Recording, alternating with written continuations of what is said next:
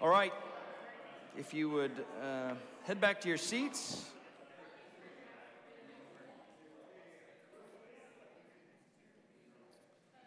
I think I told a few of you guys this week, if I met with you this week, that, well, you probably experienced this. I've been out of the pulpit now for like 4 of the last 5 weeks, and the preacher's got to preach. And so poor people, anytime they met with me this week, I was just preaching to people all over the place. Even last night at a baby shower, I was just preaching to people, and I was like, gosh. So maybe today when I can preach, it'll kind of get out of my system, and when you meet with me, it'll settle down a little bit. But just don't bear with me. I'm going to preach to you, and it's going to happen. I hope you enjoy it, but I'm excited about today. So good to be back with you. Good to be back in the pulpit, teaching God's word and proclaiming Christ to you. We are, as a church, going through the book of John, and this morning we find ourselves in chapter 13. Just a little context of where this is. Jesus has just washed the disciples' feet, and now he's entering into the time when he's going to tell his disciples he's going to be betrayed. And so this is the story of Jesus' betrayal, or coming to knowledge of it and speaking into it. The title of this morning's message, if you want to know a title, if it's helpful to you, is called The Fog. The Fog. So if you have your Bible, you can turn with me to John 13, 21 through 30. And just note, I see it's wrong in the bulletin. We make mistakes. We need grace. Sorry about that. It's John 13, 21 through 30. So if you have a Bible, follow along with me there. After saying these things, Jesus was troubled in his spirit and testified, "Truly, truly, I say to you, one of you will betray me." The disciples looked at one another, uncertain of whom he spoke. One of his disciples, whom Jesus loved, was reclining at table at Jesus' side. So Simon Peter motioned to him to ask Jesus whom he was speaking. So the disciple, leaning back against Jesus, said to him, "Lord, who is it?" Jesus answered, "It is he to whom I will give this morsel of bread when I have dipped it." So when he dipped the morsel, he gave it to Judas, the son of Simon Iscariot. Then after he had taken the morsel, Satan entered into him. Jesus said to him, "What you are going to do, do quickly." Now, no one at the table knew why he had said this to him. Some thought that because Judas had the money bag, Jesus was telling him to buy what we need for the feast, or that he should give something to the poor. So after receiving the morsel of bread, he immediately went out, and it was night.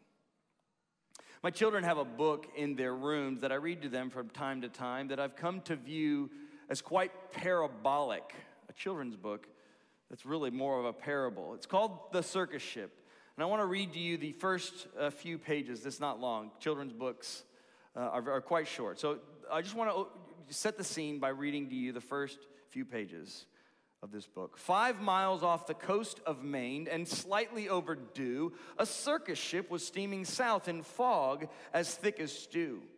On board were 15 animals who traveled to and fro. The next day it was Boston for another circus show. The captain, Mr. Carrington, was honest and sincere. He thought that they should drop the hook and wait for things to clear. But Mr. Payne, the circus boss, was terribly demanding. He stomped up to the helm where Captain Carrington was standing. He screamed, "Don't stop, keep going, I've got a show to do. Just get me down to Boston town tomorrow, sir, by 2. I want to ask you the question, can you relate to this circus ship? Like this circus ship, you know what it's like to be in the midst of the fog of life. Perhaps at an early age, you moved into a new town, and when you moved there, you felt like an outsider. You felt insecure, lost, and confused at what was in front of you. Maybe the friends were mean to you or whatever. But at an early age, you realize life can feel like a fog, lost and confused. But of course, the older we get, the fog can still remain. It can stick around. You get fired from a job and you don't know what to do or where to go. You experience the frustrations of not being able to find a spouse and feel the hopelessness of whether or not it's going to change. You see your kids walk away from the Christian faith and there's no amount of arguing that you can do to convince them otherwise. You're hopeless. You're lost. You're living in a fog. I think we all can say that we've had the fog, but the pressing question for all of us in the midst of the fog is, what do we do when the fog settles down? Like Mr. Carrington, do we drop hook and sit where we are? Or like Mr. Payne, do we press on, pushing for more, pushing for clarity? I come to believe, as I live my own life and experience this myself and deal with other people, is that many people choose the way of Mr. Payne, pushing on, pushing through the fog, not taking inventory of what's taking place, and just pushing on. We can be in the midst of a fog. Life can feel like one big mystery. But we just say, here we go. Let's just keep going. You probably know this very well when you walk into church. You come into church and you say hey to everyone, and then the response comes back to you, hey, how's it going? And you could be in the thickest fog of your life. You spend the nights weeping yourself to sleep for whatever it is. But when someone asks you, how's it going, the question comes into your mind, and the response is, I'm fine, good to see you. It's pressing on. It's not being honest about where we are in the fog. You're depressed and you're sad, but you give off this feeling that we're all good. I know we do this for a couple of reasons, and I'm not going to spend a lot of time, but I think we do this because we live in a culture that despises dropping hook. It despises us staying where we are and saying, I don't know why the fog is here, but I'm here. Our culture demands forward momentum, not hurting and brokenness. Those things are seen as weakness, and weakness is hated in our culture. So we assume, press on, press on. And our culture has made its way into the church. So even the church that's been equipped with being able to stay in the fog, presses on, and we fake it, thinking we'll make it. But here's the thing about the fog, and I am speaking parabolically here. You have no clue where you're going. You have no clue what's around the corner. The fog is filled with uncertainty and unknowns. And when this happens, there are challenges that you won't know what to deal with. I want to pick up the story where I left off in the circus ship, right after Mr. Payne demanded the ship to move. Here's what it says. Then came a crash, an awful bash. Things flew into the air. The ship had smashed into a ledge that no one knew was there. The shattered ship began to tip and sank without a sound. The splashing, thrashing animals swam round and round and round. You see, when we press into the fog, just saying, we'll get through it, I'll fake it till I make it, what we are bringing upon ourselves is inevitable disaster. When we push through the fog, we open ourselves up to the loss of friends and perhaps even to the loss of our faith. So we need to drop hook. To drop hook in the midst of the fog and wait. To slow down, to consider where we are. And this is where I think our text helps us tremendously today.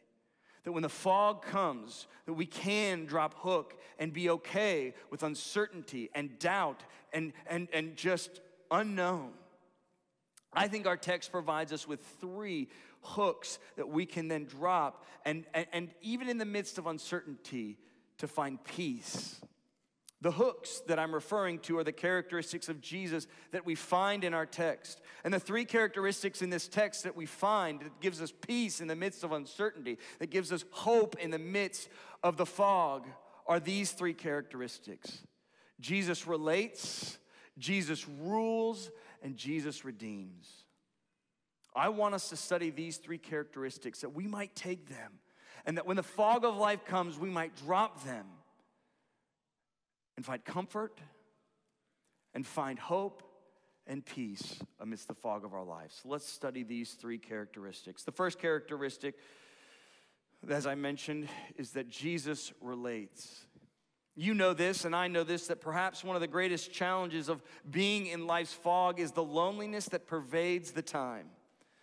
Fog isolates us, and we can't see those around us.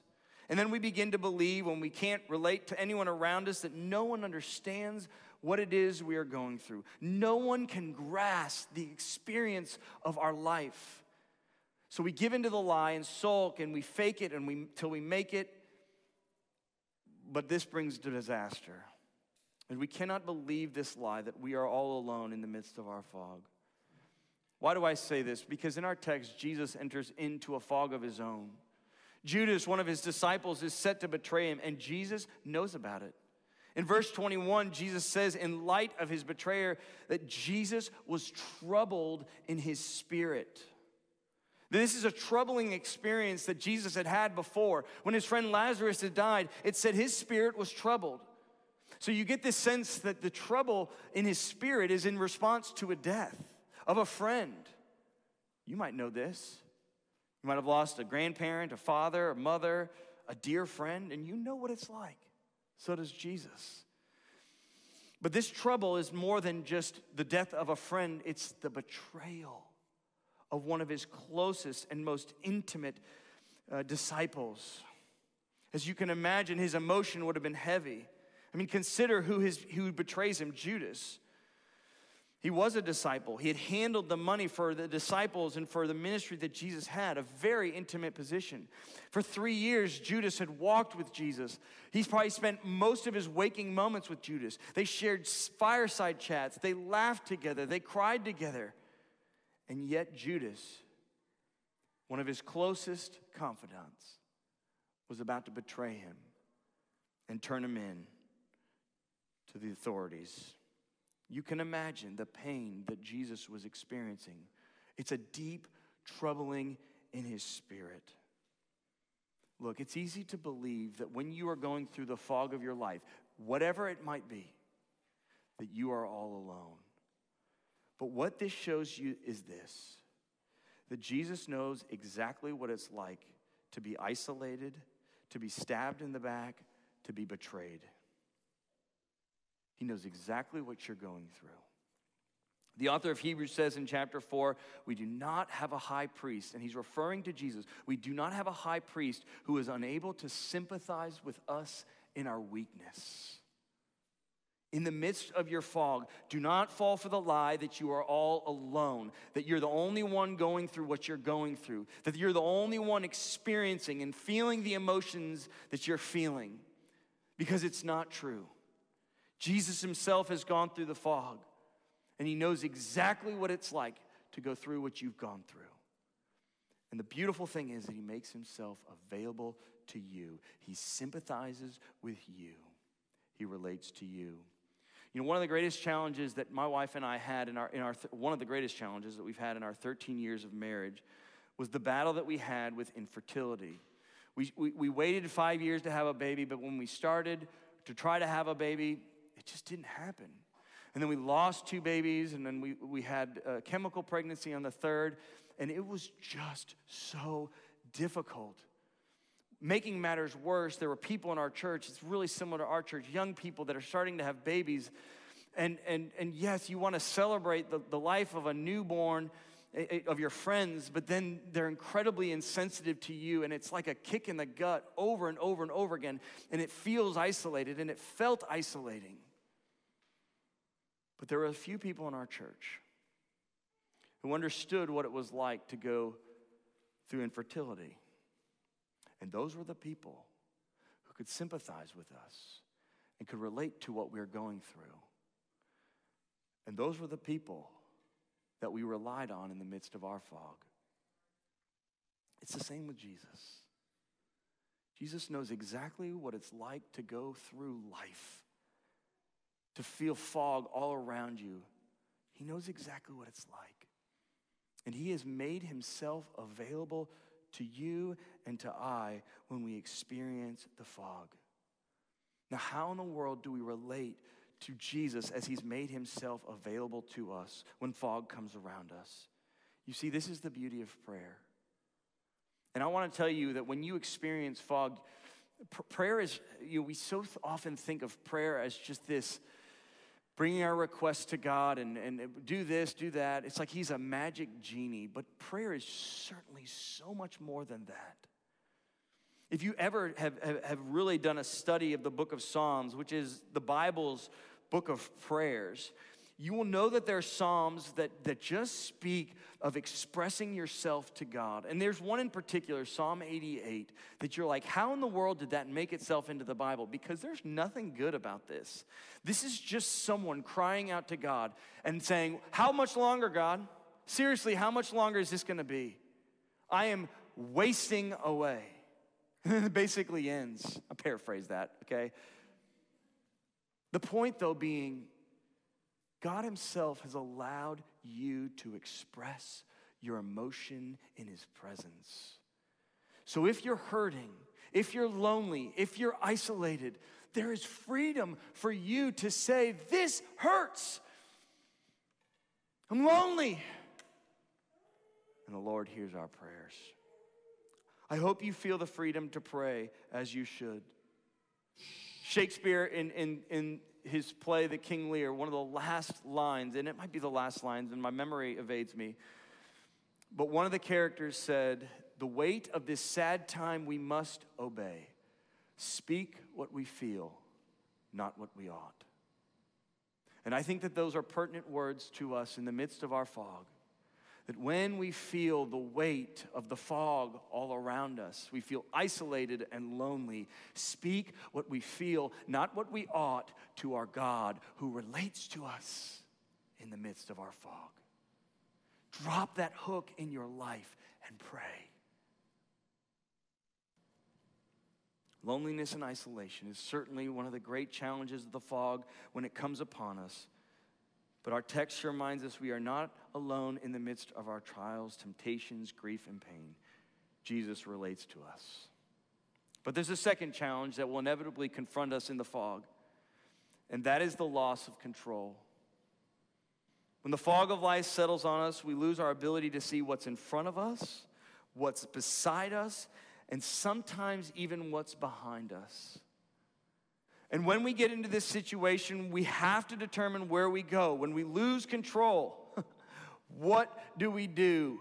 Do we frantically work to make things right? Or do we settle? The only way we're going to settle and drop hook is if we find a sense of security. And I'm here to tell you that we find that sense of security, again, from the characteristic of Jesus' rule that he displays for us in our text. We must remember this. Please remember this, that amidst the fog of your life, Jesus is still ruling. He hasn't climbed off his throne. He's still doing what he wants to be done. And this is hard to fathom, especially when the trials and the tribulations come. But look at the text. In the midst of the fog of his own life, Jesus is still in control. It grieves him, but he's still in control. Look at this. Number one, verse 21, he already knows he's going to be betrayed. Who but the ruler knows what's going to happen? And as he tells his disciples he's going to be betrayed, they're like, wait, who's going to do this? And so Peter looks at John and says, hey, figure it out. What's going on? And so John, leaning up against him, is like, Jesus, what's going on? Like, who's going to betray it? And so Jesus, knowing he's going to be betrayed, takes bread and then he gives it to Judas, showing that not only does he know he's going to be betrayed, but he knows who's going to betray him. Jesus is definitely grieved, but he is in control of this situation. But I love the next verse 27, because it shows us the wild rule of Jesus, the profound rule of Jesus. After Judas takes the bread from Jesus, it says in this strange way that Satan enters Judas. Not only do you have someone who's going against Jesus, now you have the great adversary of God, Satan himself, entering into Judas. The one who had taken over people's lives. If you recall what the legion of demons did to the man in Mark 5, how it ravaged him, and he was just a crazy man. You can imagine what Satan would do to this strong and powerful angelic force enters into Judas, and yet, right in the midst of this, what's the next thing that happens? Jesus looks at Judas, and I guess we could say Satan, and he commands them. He directs them. what you are going to do, do quickly. He rules. Now, there's that paraphrase that John puts into his text. And I think, that's certainly something, because it shows you that they have no clue what's going on. They're in the midst of a fog of their own self, but they're not in control. And so they're like, Judas is he's just going to get money for the feast. But Jesus is in control the whole time. And immediately, this is what's so profound. If we're thinking about it chronologically, the moment that Jesus says, do what you're going to do quickly, Judas gets up and he leaves. In the midst of the fog, Jesus was still ruling.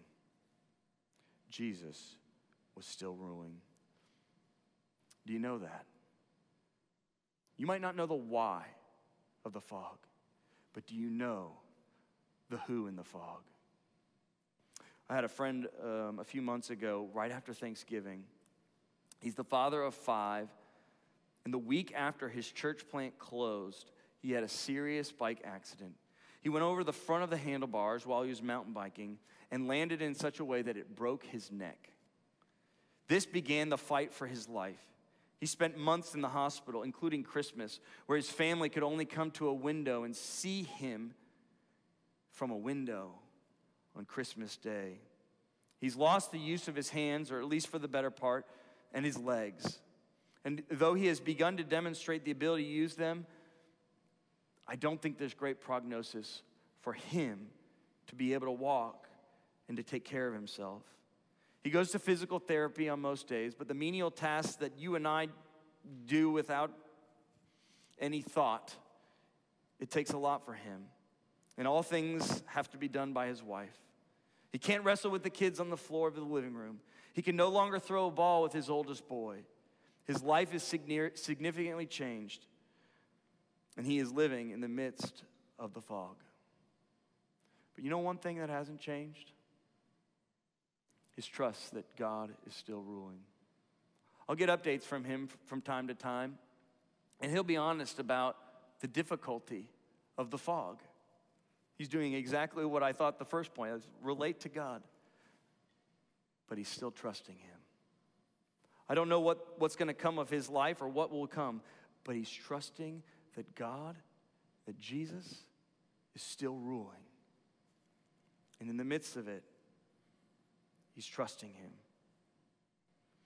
No matter the situation that you face, no matter the fog that comes around, you must remember that Jesus still rules.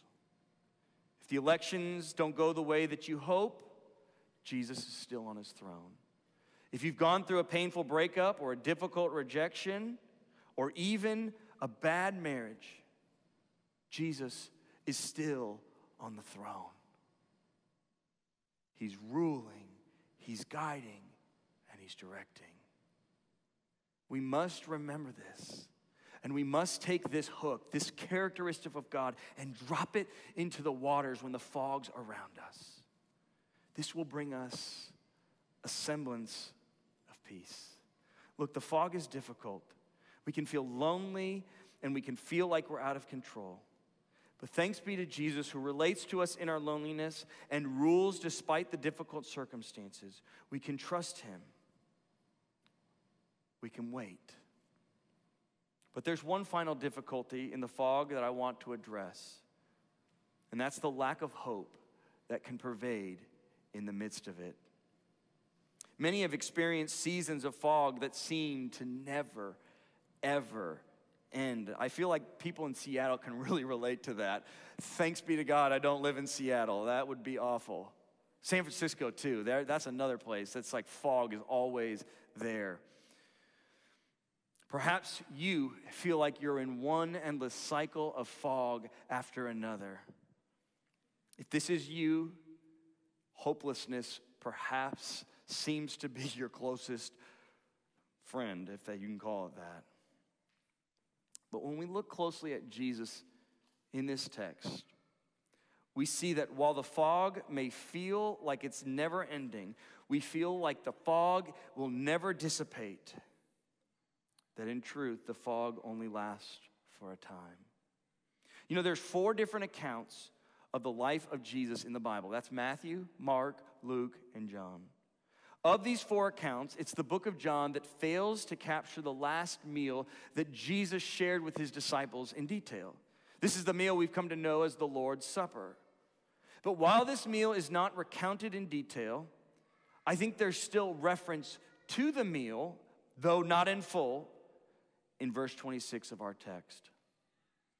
After announcing his betrayal and betrayer, Jesus takes a morsel of bread, dips it, presumably in wine, and hands it to Judas. I'm not going to say that this is the actual meal because the disciples gave reference to the meal that was coming, but it is in some ways a picture of the meal that Jesus would then soon institute. My body broken for you, my blood shed out for the remission of sins.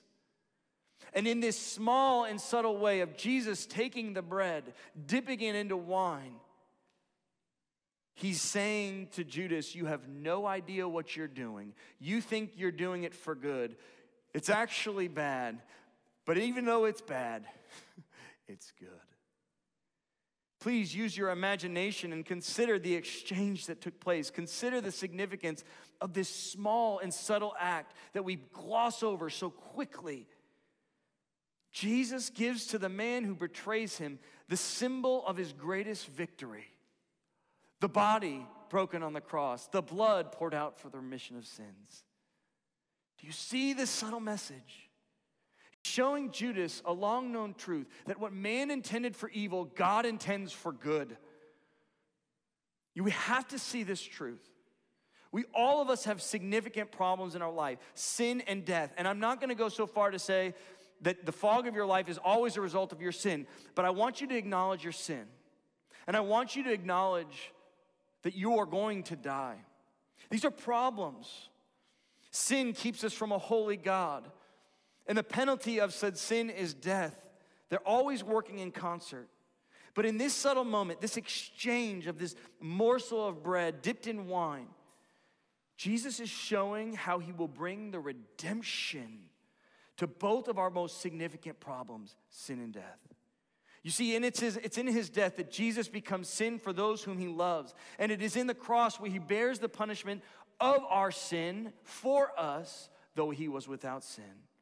And it was on the cross, with his body being broken and his blood being shed, that he dies for us in our place. But of course, death wasn't the end of Jesus. For in his death, it only brought about the overcoming of death in the resurrection. Jesus overcomes death, showing that he is greater in it, and he's working to make all things new. This subtle act of Jesus towards Judas is a small, subtle picture of the great redemption that he is working despite the fog. The Apostle Paul writes this, "For we know that for those who love God, all things work together for good." And what better picture of God working all things for good than in being betrayed, being crucified, being the very act of our great redemption. My friends, in the midst of your fog, do not lose hope. Jesus is bringing redemption. And therefore, we can have confidence in the midst of the fog. You might have heard the story of Joseph in Genesis 37 through 50. It's an incredible story, and I'll recount it briefly. Joseph was this arrogant younger brother, and he always rubbed it in his face that to his brothers that he was the most beloved son of his father Jacob. His brothers, frustrated with him, decide, you know what? It'd be better that he's dead than alive, but we're not going to kill him. We're going to sell him into slavery. And so he sells him into slavery. He goes and eventually finds his way into a leader of Egypt's home. And he begins to serve and essentially be slaved there. And this man's wife takes to Joseph, but he decides, nope, I'm not going to fall for this. And so this frustrates her, so it eventually ends in prison. Joseph ends in prison. But in prison, he being a dreamer, can start to interpret dreams, and He interprets Pharaoh's dream, and his dream was spot on. There was a famine that was coming, and Egypt needed to prepare for it. And so Pharaoh, seeing it all take place, goes, "You are my second in command." And so Joseph, the son of Jacob, a Hebrew who was sold into slavery by his brothers, ends up becoming second in command. Well, with the famine wreaking havoc all over that area, what ends up happening? The brothers decide we need to go into Egypt because that's where the food is, because that's where there's a wise man, not knowing it's his brother. And eventually they find out that Joseph, his brother, was in charge of Egypt. And when they find out, they're afraid. But Joseph utters the words that I think what we have to remember in the midst of the fog, and what we have to remember when we consider what Christ went through in his fog with Judas. He looked at his brothers and he said, "What man intends for evil, God intends for good." What man intends for evil, the fog around you, and I guess you could put with Satan in the midst of it, what man and Satan intend for evil, God intends for good. And he's able to take the evil and the bad and redeem it for good. Friends, when fog comes on us and the hopelessness pervades our psyche, we must drop the anchor that's labeled Jesus redeems. Drop it deep into the water and stay still and trust your Redeemer. He's able to take that which is bad, that which is evil, and use it for good. So friends, you have this option when the fog of life descends upon you to press on, to arrogantly go about the fog thinking you know what's best, you know where to go. Or you have the option of dropping hook. And I would ask, and I would pray that indeed when the fog of life comes, you would drop hook. And when you're tossing those hooks overboard, you're remembering Jesus is relating to me in the midst of this. Jesus is still ruling. Jesus is redeeming. Would you pray? Oh, Lord, the fog of life is not fun. And I know that there's friends in here and friends online that are going through the fog right now. They feel lonely, they feel isolated, and sometimes they feel hopeless. Lord, may you show yourself to them as one who knows what it's like to go through the fog. Would you show yourself as one who is ruling? Show yourself as one who's redeeming, who's taking all the evil, all the fog of this life, and redeeming it for good. We thank you for this message, this story that you went through. Indeed, it does bring comfort.